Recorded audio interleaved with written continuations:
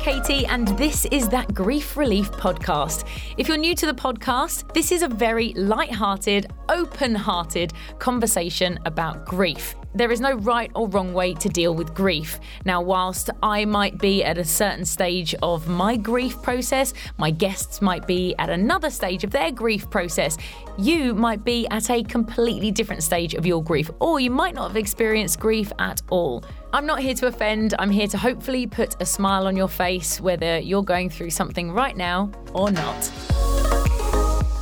Welcome to another episode of That Grief Relief podcast. My name is Katie Overy, and as you can tell, we're already having lots of fun on the podcast. We're having a few connection issues. Let's just get on with it. Today's guest is via Zoom because she might be one of the busiest people in Dubai. I'm joined by Candy Fanucci, founder of Pirate Surf Rescue. Now, you are what seems to be a pretty, well-renowned, famous mini hero in the UAE. In fact, I don't even know why I said mini. You're a local hero of the UAE. So firstly, tell me, Candy, all about Pirate Surf Rescue. Well, Pirate Surf Rescue started 11 years ago as something that was really small. I was coaching swimming at the time. I lost to swim companies, and I absolutely love the beach. I love the sea, and I saw there was such a need for it. So anyhow, we managed to get little spots on the beach. Kite Beach was just sand, and it had a little CID tower and a volleyball court. And I thought, this will be absolutely perfect. So I used to go every day and check to see if I would see somebody. And eventually I saw one chap watering the cleaning the area. And I managed to speak to him. We spoke to his boss, who then allowed us to build this little gym on there. And after that, I said, no, I'm going to start. I just love kids. I love working with kids. It's the most rewarding job on this earth.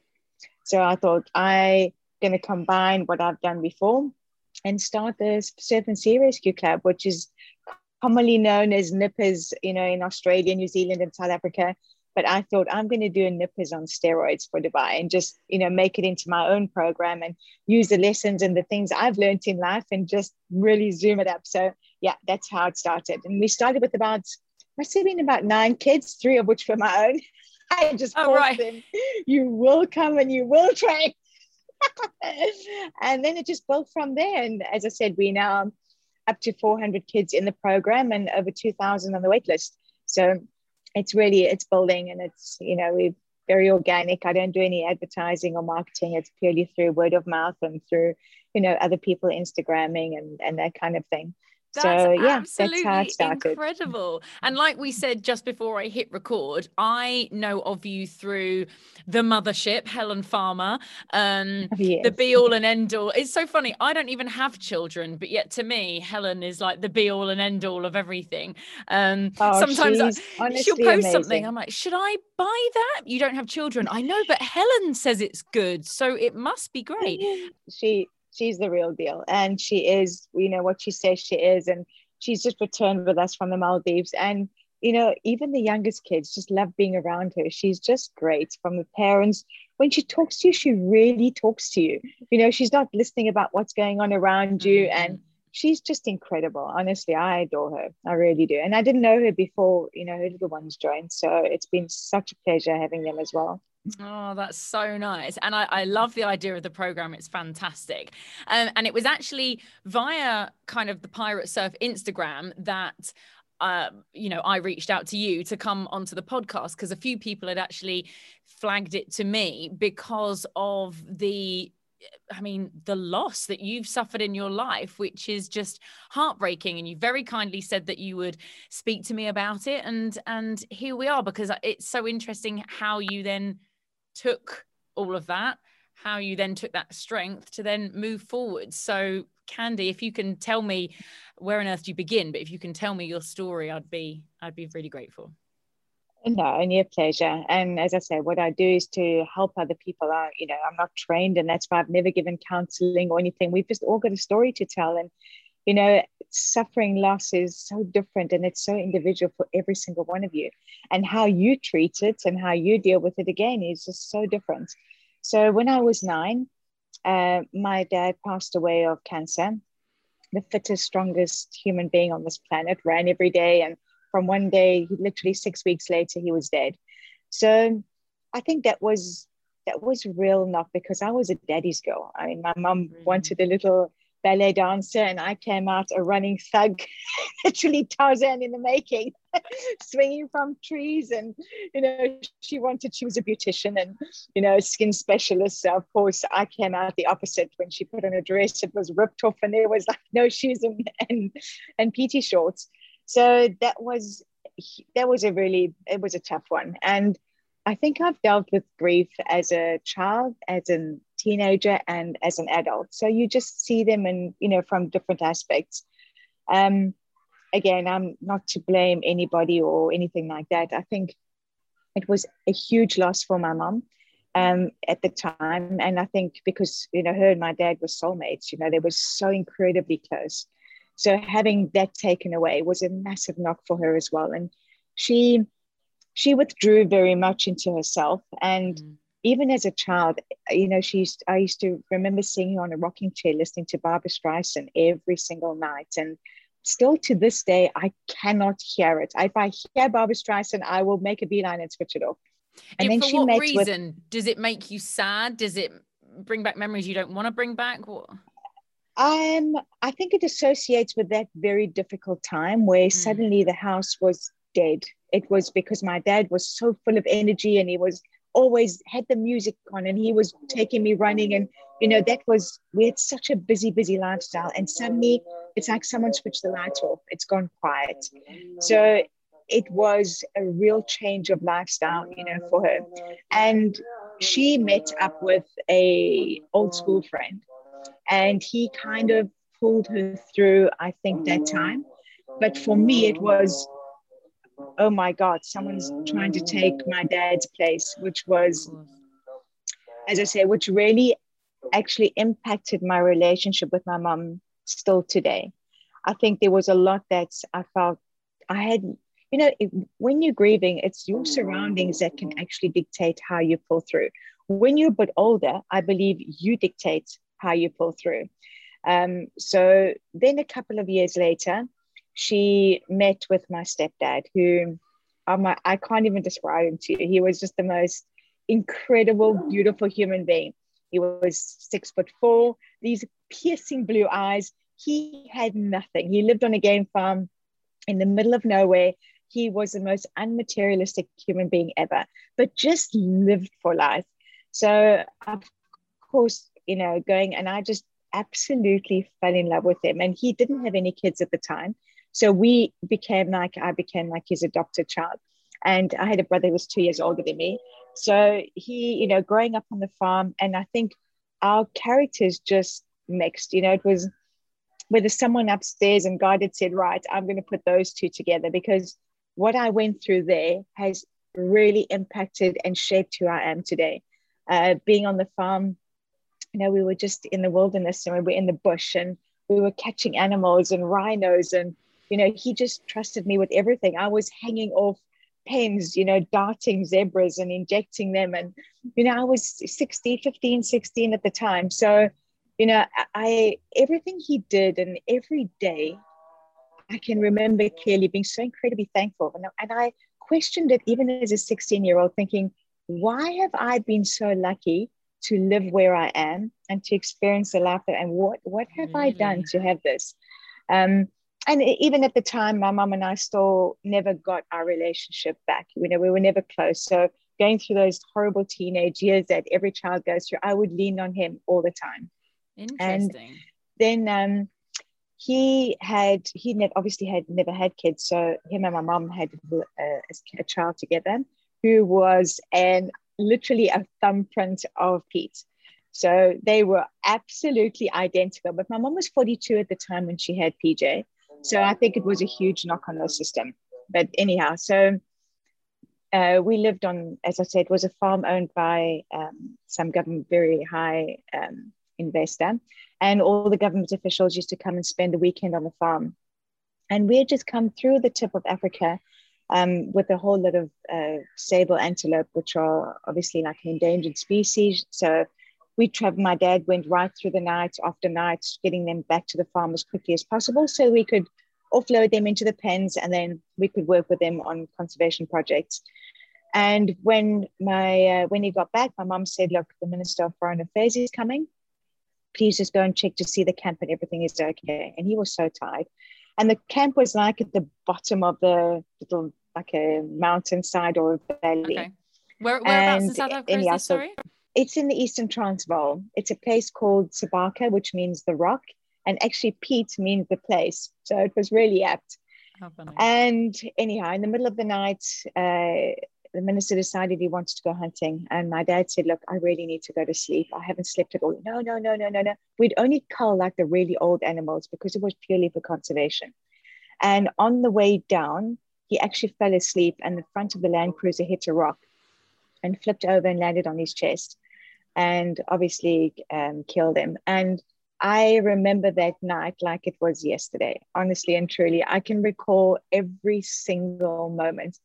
And the chef and the minister actually came to our house and they were knocking on the door, and it was like 2:00 in the morning.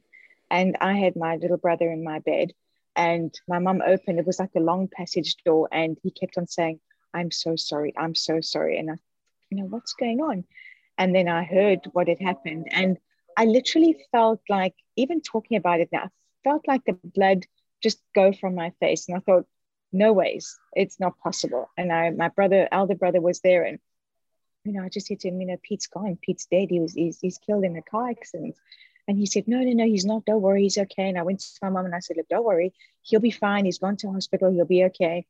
And he had an office where he always used to put his feet up on the office in one of these, and obviously the VIPs were all inside there.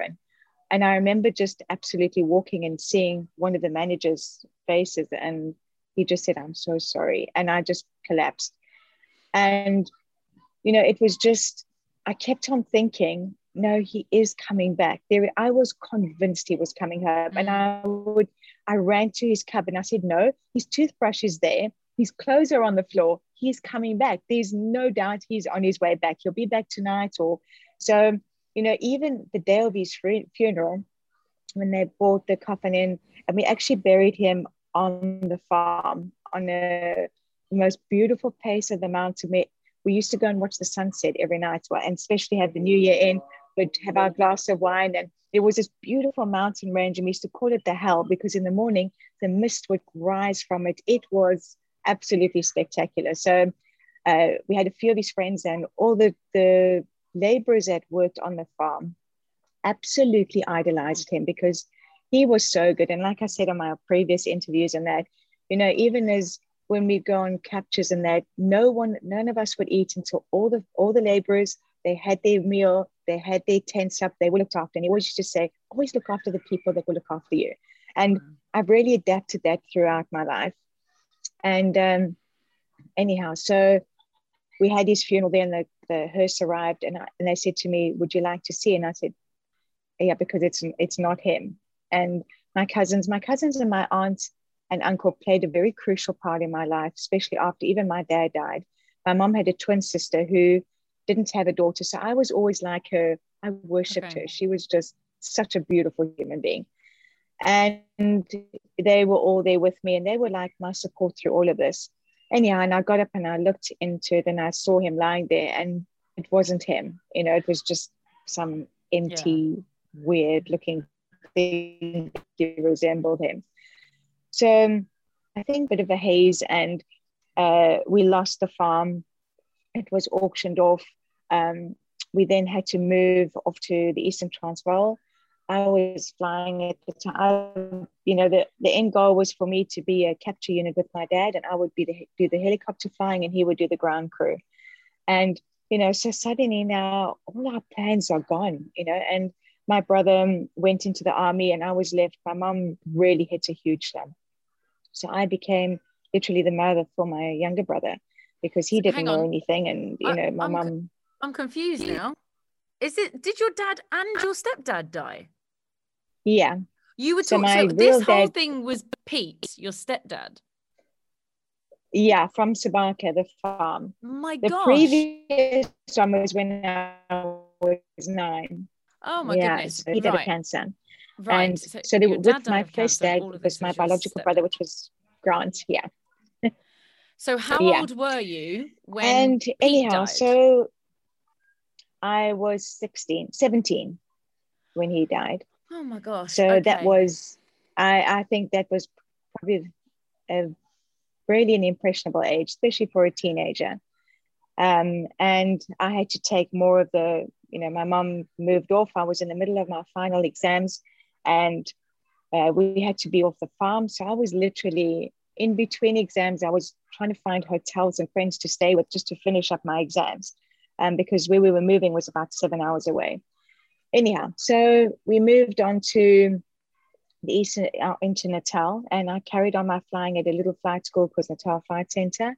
And it was just my mom, my brother, my younger brother, and myself. And my older brother was in university, in the army. And yeah, so then it was just, I think that's when I must have, I've got this incredible ability to sweep things under the carpet still today. When in doubt, when I'm stressed, it's okay, it's going to go away. It's okay, it's going to go away. We'll be okay, we'll be okay.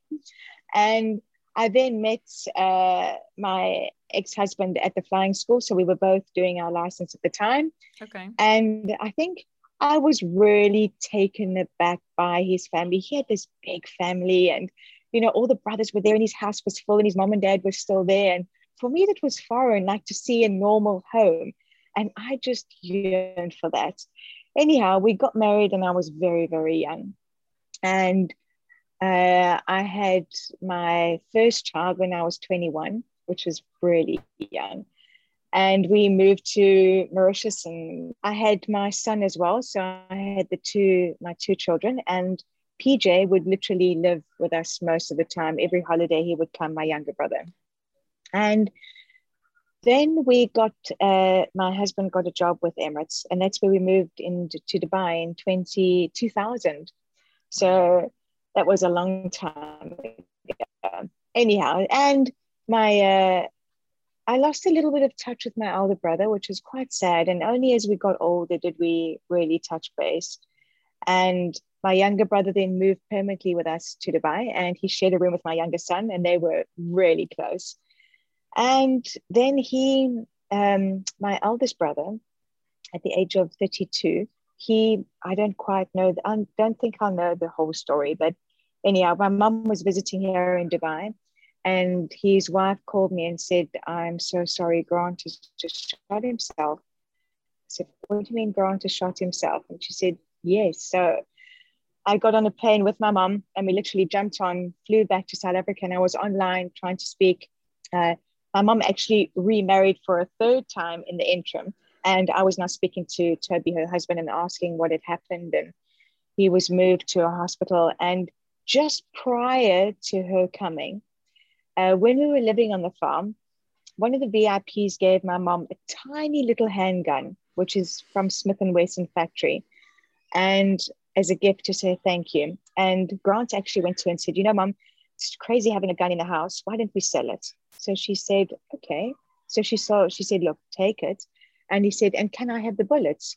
And she said, when she put it in his hand, she actually felt the blood drain from her. And she thought, something doesn't feel right. Now, her and Grant were so close, much closer than we were.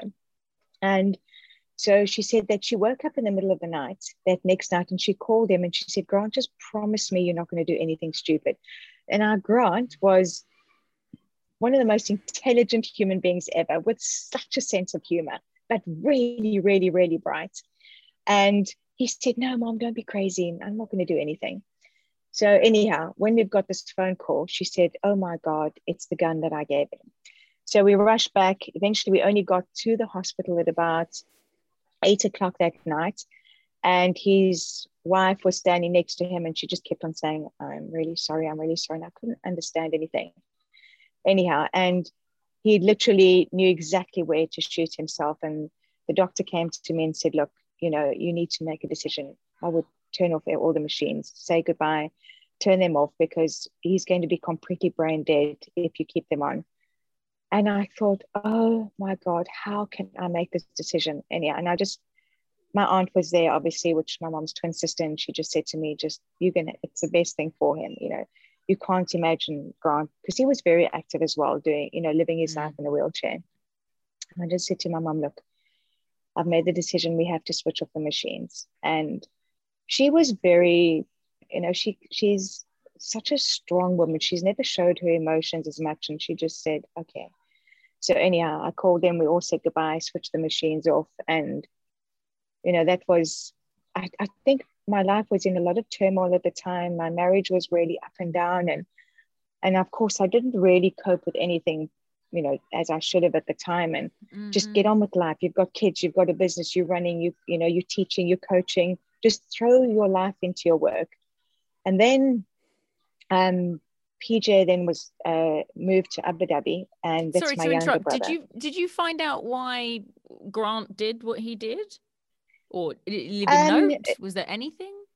He didn't leave a note. I checked through his phone trying to see. He was in a huge amount of debt, but I think his wife said that she wanted to end the marriage, and my mom actually saw her about 3 months afterwards in the gym with somebody else. So I assume that she was maybe ending the marriage and he just didn't know how to cope with it. I think, when you suffer loss like we did, with my dad and my stepdad, you hang on to any kind of love that you can get. And I think he really adored her. So PJ then moved to Abu Dhabi, and he was working for a company there in 2454. But he was crazy. He was, again, so much like Pete, in his character, and he was loud and used to drive me absolutely crazy. But, he was like my best friend, and the kids as well. Both Jax, my eldest daughter, and JJ he was seen as one of the siblings. That's what he was like. And, and even my youngest. Between you and PJ? There was 8 years. Okay. So there wasn't a lot between them. And he would pick Jax up from school and have the music blaring in the car, and she'd be absolutely mortified. And, even the younger little one, Georgia, he would throw her around. And he was like my anchor. He was the only like hope and connection that I had with Pete. And, I'd see him every day and I'd say, okay, I can still see Pete living within him and that. So then afterwards, he just got an incredible job with Etihad. And he was going to be on board F&B manager in first class. So I thought that was like his ideal job. So he was meant to fly back to South Africa to go and change his visa and that. And I hadn't heard from him for about 2 days. And I knew he was flying, I think it was like on the weekend. And on Friday, I was going to church, and I just sat down. I was waiting for the family to get ready, and I was looking onto my Facebook, and there was literally 40 messages on Facebook. Please call, please call, please call. And I looked at the first one, and it was, I'm so sorry to hear. I'm so sorry. And I thought, what on earth is going on? And then one of his friends messaged, please urgently call me. And I called him, and he said, I don't know how to tell you this, but PJ passed away. So hold on, what are you talking about? So he actually hung himself from his cupboard in Abu Dhabi. And again, whether it was an issue with with the girl that he was seeing at the time, I don't think he ever really meant to do it. I think he was really angry and hurt about it. And, that's what he did. So I had to call my mom, and I had to tell my mom, which was so hard. And then I had to go to Abu Dhabi literally about 6 or 7 times. I had to help clear out his stuff. I had to go and see him in the mortuary every day almost. They made me re-identify and identify. And that was just crazy. And then I had to get his body back to Dubai and to South Africa, which was literally mission impossible, because the South African embassy were just the most unhelpful people on this earth. They said, why is he working here? He should have been in South Africa. And and I said, they were charging me like 17,000 to get his body back. And I said, I don't have that. What am I supposed to do? Just put him in the back of your car, take him to the Indian burial site, bury him, and then take the ashes back to South Africa. So, they did not say that. I say, he did. Anyhow, eventually I had his briefcase, and I was going through all the documents in his briefcase, and I saw his contract from Etihad, and I saw the HR manager, and I called her and I just said, look, this is what's happened. I'm so sorry. I know that he actually hadn't started, but is there any way you can help me? And she said, I'll call you back. And literally 2 hours later, she said, don't worry, we'll repatriate him. And like, that was an absolute, and he hadn't even started working and for them. I think even at the time, no. Wow. He was due to work literally 2 weeks time from then on. Yeah. And I think, yeah, I still can't really explain how I managed, how I had the support of my kids, and, you know, I got divorced during that time and remarried, and, you know, again, just life was all over the show, and I lost both my companies, and I had to restart again. And that was now at the time with just after this is how Pirates was eventually formed. And, you know, while dealing through all this grief, you know, my aunt and uncle, who were my cousins, obviously parents, my mom's younger sister, and they really carried me through as a child. And shortly after that, I got a call that they were in holiday in South Africa, in Durban, and they just bought a beautiful little place in Scotland, and you have to cross over a train line. And just one afternoon, they were going to have their lunch, some calamari and that at this fish place. And as they went over this railway line, a train came and actually hit into them. And my mom was just calling her at the time, which must have happened 2 seconds after, because someone picked up her phone and he just said, I'm so sorry. There was an accident and I see this phone, and, you know, there's two people in the car. My mom thought, oh, that they had they been hijacked or whatever. Anyhow, so both of them passed away, which oh my God, Candy, I can't. Because I don't want to, and obviously most of the listeners will understand, and we had a chat about this beforehand. It's not that I want to make light of this, but I don't think I've met anyone that's had more people die in their life than me. And I think you might have just beaten me. I reckon I have, yeah. So yeah, you absolutely. and your mum, but sorry to interrupt you, because about the obviously now then these two more deaths, you were so close to your aunt, but all of the while I've got in the back of my mind that you said that you and your mum weren't overly close as a relationship. I mean, to suffer the amount of losses that you two did, has anything been rebuilt? Like, what on earth? You know, I thought that it would, because I thought, okay, now I'm the only child left. You know, maybe that bond will become stronger. But I think in some relationships, when there's too much damage done, and each one, like, you know, we withdrew on our own to keep surviving. I had to keep going for my kids. They were, you know, the reason why I was still breathing, and, you know, I just wanted them to be okay. And I had nothing when I literally mean nothing. And, you know, at the time of all of this, you know, we were on a bicycle. I lost my car. I was working 14 hours a day, every day, 7 days a week. I didn't have leave in like 3 years. And, you know, that's when I started on Kite Beach. And, you know, I kept on thinking that everything that I'd gone through, I'd gone through for a reason. And that I needed to use everything that they had taught me and the people that had left me had taught me. I needed to use that constructively. I could have literally completely withdrawn and done something stupid to myself, because, you know, on my dad's side, my aunt committed suicide. I wasn't that close to her. And then my mom's twin sister, who was my anchor, she passed away of emphysema. And, you know, it was just, you know, it doesn't become, because I think you develop, like, I'm paranoid about my kids, literally paranoid. When they go somewhere or they go in a taxi, you know, they'll still tell you such funny stories of how they went to parties and their phone was in their bag, and I tried to call them and they didn't answer. And, you know, I literally wanted to get helicopters coming down to pick them up and check that they were okay. So you do develop a lot of, you know, that constant, I live in fear. And that's probably one of my big things that I try every day. You know, you can't live in fear. You've got to be happy. You've got to enjoy. But I think I made the conscious effort or decision to decide my reason for still being here And the reason for me to keep going is I want to give back. I need to give back. I need to help those around me. You know, even in Pirates, one of the little girls' father died, who was like a carbon copy of my dad. And they were my age. And, you know, I think I wouldn't have been able to understand and help them if I didn't go through what I'd gone through. I knew where they were. I still know where they are today. When they come to training, I can read their little faces, you know, when they come. And we did, you know, her dad was like mine. My dad loved Christmas. We had, you know, and I still today, if I could have Santa Claus hanging from my chimney, I would do it. And he was very much like that. And we got a huge collection of all the Pirates parents who are my family. And, you know, they had like 200 presents, and we got Santa Claus to come, like the real Santa Claus. Seriously, Katie, this guy was the real deal.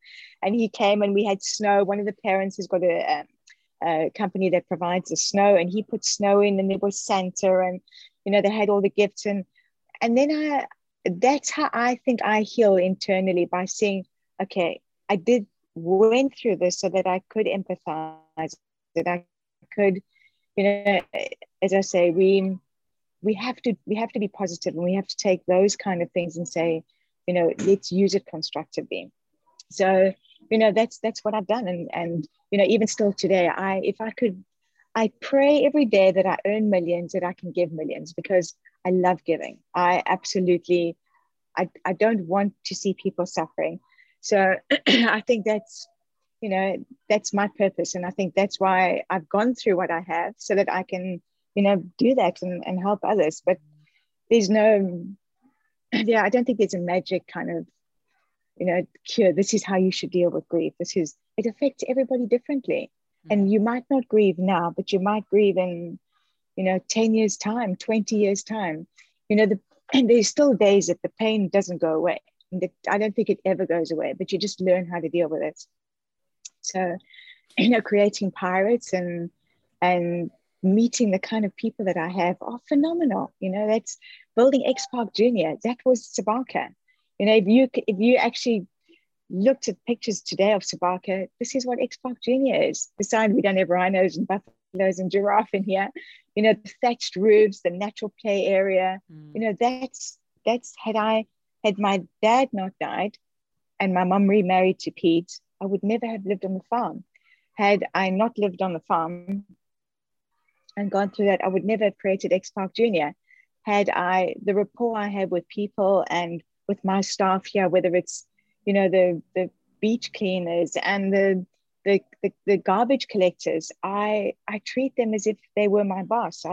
There's no, you know, I'm not some kind of, doesn't matter if I'm a manager, that doesn't matter. One day we're all going to be the same. It doesn't matter what we earned or what car we drove, or, you know, my kids have been like that. I'm just so unmaterialistic. I don't care what shoe, even when we came here, it doesn't matter what shoe. We've had from nothing, eating McDonald's every day because that's all we could afford, to, you know, years and years going by, slowly building up. And I do believe the more I put in, the more I will get out. And I have no doubt whatsoever that, you know, Pirates is going to be global, without any doubt. I will, and I know, and I believe will be the biggest lifestyle brand in the world for kids.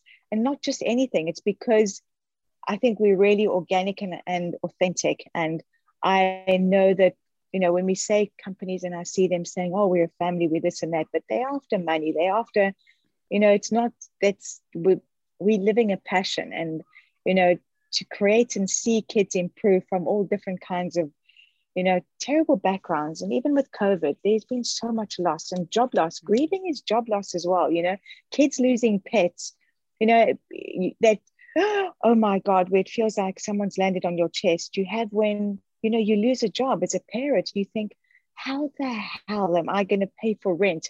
You know, me being, you know, single mom and, you know, having supported my kids on my own for, you know, 10 years is, you know, I still hang on to my job for dear life, you know, with Extra Buy. And I have an incredible boss who's so understanding. You know, he's really backed me and he's allowed me to do Pirates. And, you know, even with creating this for Sheikh Hamdan, and, you know, I don't do anything for any kind of a pat on the back. I know that, one day it will, and it does come back in different ways. So yeah, that's my story. I honestly, I'm sitting here and I don't know whether if you're going to be listening to this on podcasts or if you're watching it on YouTube. I hope you are watching it, because I'm sitting here just beaming at you, Candy, just like telling this story, which is, I'm sure, the same kind of reaction you get from most people, because you touched on it before, in so much that you could have easily have gone in a very different direction. I mean, you suffered more loss and more trauma than most people I know. So for you to then harness that, for positive, and not even, this is going to sound a bit strange, not even, people say to me I'm resilient and how I've dealt with the losses in my life, but not only have you been resilient and decided, you know what, I'm going to make every day a good day, you've gone and some, and you're now out to improve other people's lives. And it's quite amazing. I wanted to ask you, in terms of, you lost your real dad when you were 9, you were 16 when you lost your stepdad Pete. How old were you when Grant took his life? Or what year was that? 32, so I was 13. So I was 30 when he died. 30. And then how old were you when PJ? 32.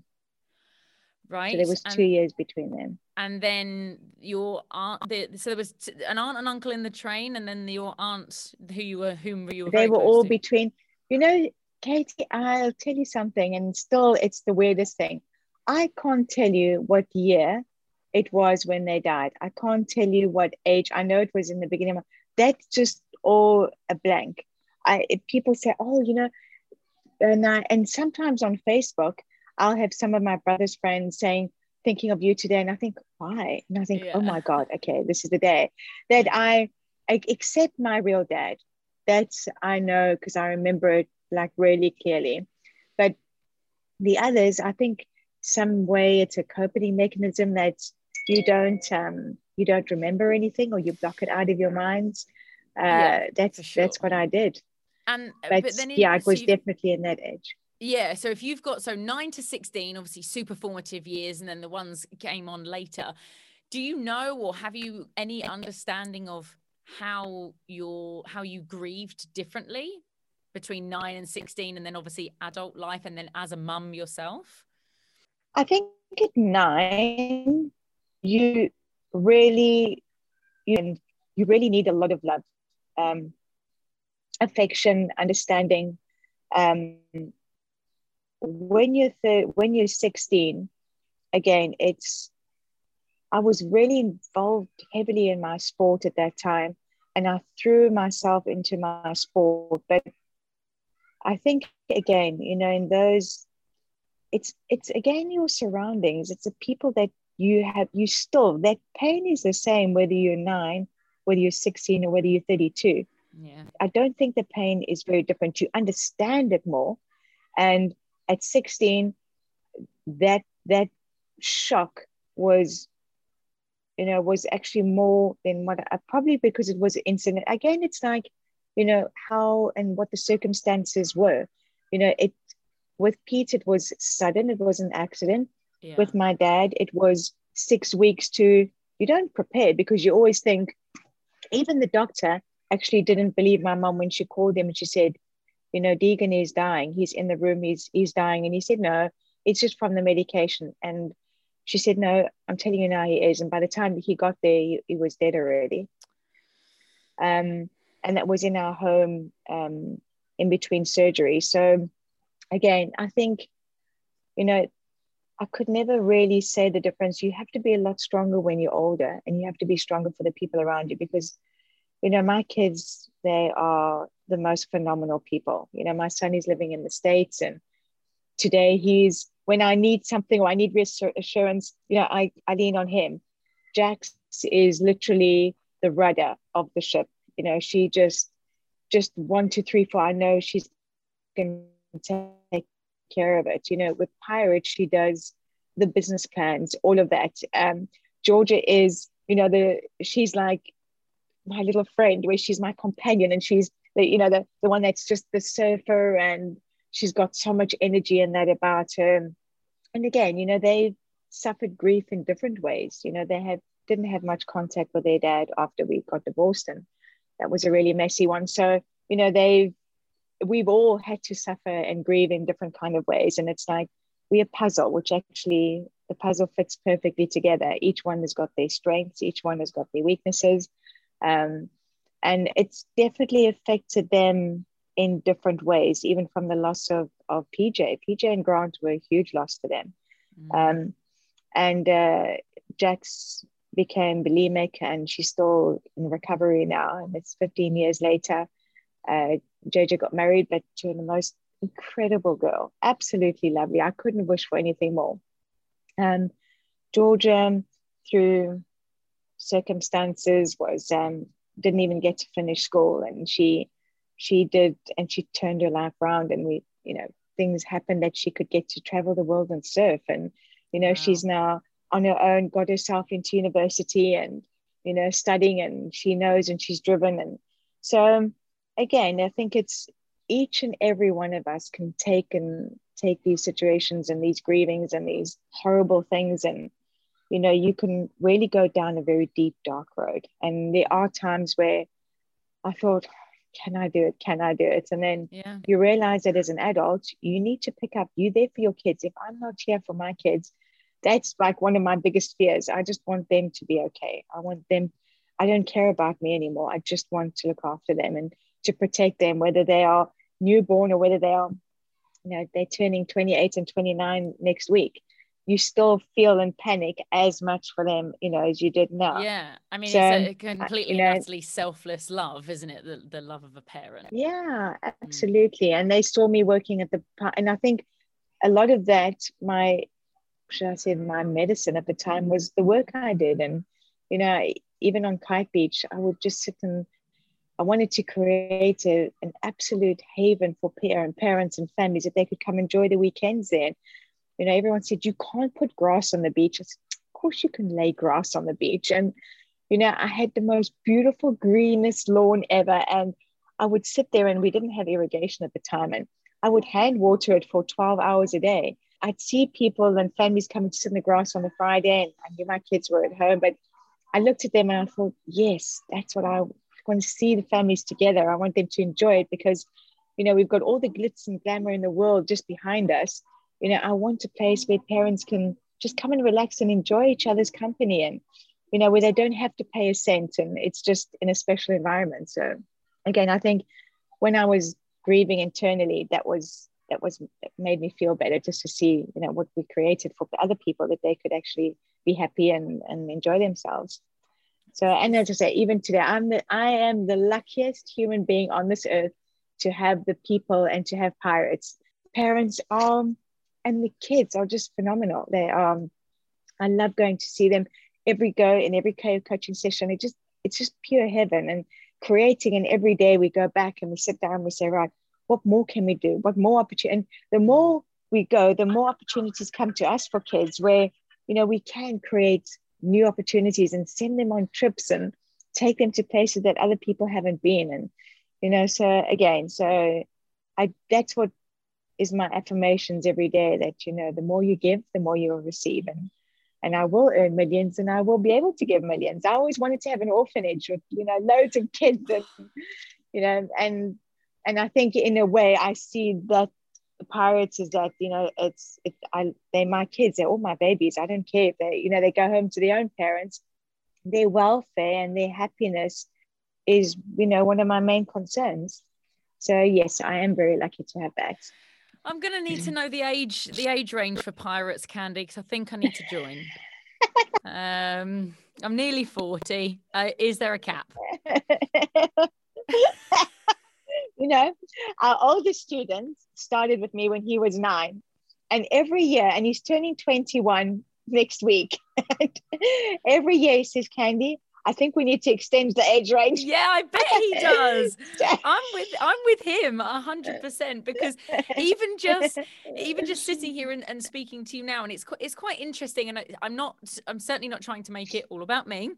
It's my podcast. No, but it's people say it to me quite a lot in terms of energy and the energy I give off. And like I keep saying it, I'm sitting here absolutely beaming listening to your story, which is obviously weird to hear considering how much loss you've suffered. But I'm sitting here like I'm sitting really tall and my chest is open. I'm, filling my lungs because of like, it's quite amazing what you're doing. And if we've been speaking for what, 45 minutes. If you're able to project that kind of energy onto me through a screen, by the way, I can't even begin to imagine what you do for the Pirates. It's amazing, and I'm so grateful for you to tell your story. But I'm not going to let you go yet, because I did ask you for either an Instagram account or a podcast that you want to recommend. Like, what, clearly, I mean, you need your own podcast, but what kind of do you love and what do you listen to or like? I got pretty hooked on Robin Sharma. I absolutely love him. I read and I think the 5 a.m. Club was really great. In Mind Valley, I love listening to the Joe Rogan, and I love just inspirational stories. And Robin Sharma is just, I think, I just love the simplicity. I love his way of just the way he talks, the messages he passes through, where he's, and I tell the kids that as well, little things he says, like, bleed more in sweat more in training, bleed less in war. And, how that impacts, and just being the best you possibly can. Mm-hmm. So I've read his book. I listen to his podcasts. I go onto Mind Valley, of course, and listen to all of their, as I said, I love Joe Rogan as well. But I wish actually I did spend more time on listening to Jax. My eldest daughter she can really rattle off 30, 40 podcasts, and she is very learned in that kind of thing. So is JJ. And, I'm trying to do that and say, right, every day I do the 20-20-20, where I wake up at 5, I journal, I write my day ahead. Sorry, let me close the door. Yeah. I write what I'm planning for the day ahead. I then do my exercise, and I then plan for the day. So I know, okay, it's very structured. You need to be structured. I need to make sure. Sorry, the chickens are coming in now. Oh my goodness, the chickens are coming in. I'm so excited. This is great. Hello. Yeah, I know. This little one, honestly, is the kindest little thing ever. Really, she thinks she's a duck. What's her name? Yeah, she is so sweet. We haven't got her name yet. She was born from the incubator, and we try and make all the animals like really tame in the park. And again, it's great therapy for the kids as well, for them to get used to and to work with the animals. And sorry, that's a little bit off topic. But it's not at all. It's great. And I love the fact she just launched herself off your shoulder, and who knows where she is now. So she's behind. She's gone to see the ducks. Yeah. So again, I think it's so important. And I'm trying to read more and to just, educate myself more into, helping other people. And from Feng Shui, I read a little bit about that. And now I'm reading Shoe Dog, about the man who started Nike. How did he start it? And I see so much of what I've done, and, scared to make that leap into putting everything into it, but knowing that's the only way that, we will succeed is to let go of that fear that I always live in. So yeah, as I say, I think if I had to choose one person, it definitely would be Robin Sharma, without any doubt. It's one of those things as well, and I'm sure this is the universe speaking to me, because my brother Russell, he's a recent convert to the 5 a.m. Club, based on the book, yeah, and he's based here in Dubai as well, and it was like last week, a couple of people mentioned it to me, and it's so weird because the first thing that comes into my mind is absolutely not. I can't get up at 5 a.m. And then my brother would say, well, why not? This kind of thing. But it's really weird that I've now I think you're now the fourth person that's mentioned it in maybe 2 weeks. You know, my eyes close automatically at 8:30. I can be in the most important conversation on this earth. I cannot keep awake since I was a kid. I honestly and truly struggle to keep awake. It's so embarrassing. And all the kids are like that. We'll sit on the sofa and we've got to make 8 o'clock. We've got to make 8 o'clock. But then at 5 o'clock, everyone's awake. And I can hear, G's up and Jax is listening on to her doing all her meditations and those kind of things. So you just get used to it. People are just morning people. But I love the morning. It's the most beautiful, peaceful time of day. And I love going out. And, on the farm, we had to get up early because obviously we went to go and do the rounds. We'd jump on the horses and go and check all the fences and feeding the animals. And, watching that sunrise is just the most special thing ever. I love it. And just the smell of the earth is just, it's my favorite. So, yeah, I sadly won't be later at 8 o'clock. I don't think I've ever woken up at 8 o'clock, to be honest with you. No, it is weird. I do get up a lot earlier. It is one of those things where, when you were younger, well, maybe obviously not for you, you're on a farm, but when you were younger and, my mum used to come in at the weekend, like, get out of bed, you've wasted half the day. And I'm like, yeah, but I'm going to stay here until midday. And obviously with age, you get up earlier and you know that you can achieve more when you get up earlier. And I am getting there. I mean, maybe 5 a.m. club is still a bit of a stretch for me, but I am getting there. And then certainly, again, since the kind of first loss, which was my mum in 2010, is that not so much getting up to watch the sunrise, but I am grateful for every day, because not this, I know you can go down the Carpe Diem route, but yeah, I am just grateful for every day, because my God, do you just not know what's going to happen at all? Absolutely. And I journal every day, and I have probably about 15 books that I've journaled in, and every single book will start the same way. I say, I'm thankful for. And I always imagined one day if I woke up and I just had the things I was thankful for, it really makes me think that I live by that. And I write it down. It doesn't matter if I write the same thing down every single day. I do that. I'm thankful for. And I can write 2 pages of it, or 3 pages sometimes. And I always am even thankful for the wrong things that have happened. And, there's a lot of stuff that I obviously wouldn't speak about, the most terrifying things that, even being in Dubai, that I had to live through. And, I write that down and say, yes, I'm thankful for that. I learned a lesson from it. And yeah, so I think it's so important. And I tell the kids as well, even at Pirates, I tell them at the beginning of some sessions, look at your mom and dad and say, thank you. Thank you for bringing me down. Look at the sea. The sea's like glass. Aren't you lucky to have that?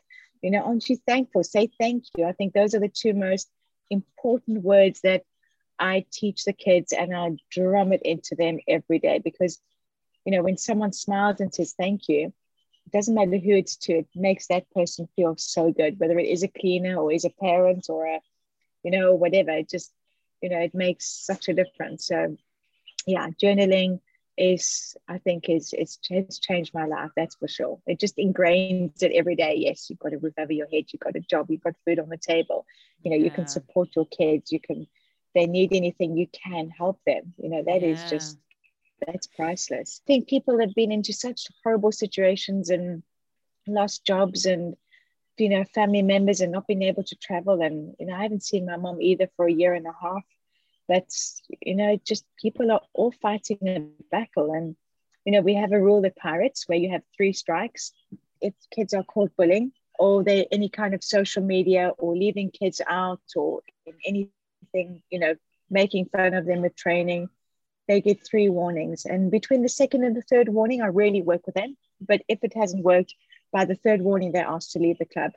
Really? It's like a 0 tolerance for bullying, whether no matter how it is. And even if it is on social media, and, in school, if you see another kid, go and help them, go and look after them, go and care for them. I've only had to do that twice, but it's heartbreaking because I feel in a way that I've actually lost. I've lost a battle. I didn't manage to change a kid, but if it impacts so many other lives, it's important that I do look after the other 390 kids.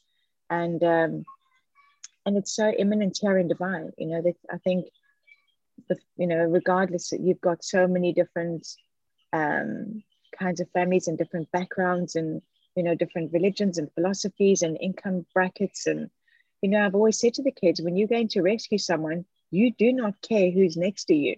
So much teamwork is done, where I mix them up and put them in difficulty, especially with the older group they're not getting on so well with, so that they can, realize that you need each other, to succeed, you need to work.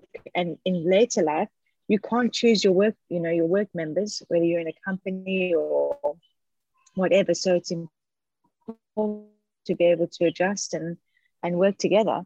So yeah, that 3-strike policy has definitely been, it's fantastic. It has worked and really successful. Yeah, by the sounds of it. And what a fantastic kind of just learning for life at all. Candy, I was going to call you Candice, and you already told me it's what your mum says when she tells you off. So Candy, I need to say. Thank you so much. I'm aware that our connection, we had connection issues at the beginning, and now it's all of a sudden dropped off at the end. So we've managed to get it done, but I'm not going to tempt fate, and I'm going to end it right there. Thank you so much. And I'm not even going to warn you when I come down to the beach, and I'm just going to give you a big cuddle. I don't care about COVID, actually. So I'm double vaccinated, so you're going to get a big hug Only from a me. Pleasure. Me too. Only a pleasure. Thank you for having me, Katie. It's been an absolute pleasure. Lovely to talk to you. Lovely to talk to you. I'm going to put everything for Pirate Surf and how to get hold of Candy. And if you want to reach out to her, if you've been affected by anything that we've spoken about on the podcast, like Candy said, and like I say every single episode, I'm not an expert. Candy's not an expert. I can only try and help point you in the right direction. But if you want to reach out and if you have been affected, please, please, please do. And if you also want to get the kids involved in Pirate Surf, please do that as well. Candy, thank you very much. I'll speak to you soon. Thank you so much, Katie. Lots of love. Take care. Lots of love. Thank you. Bye-bye.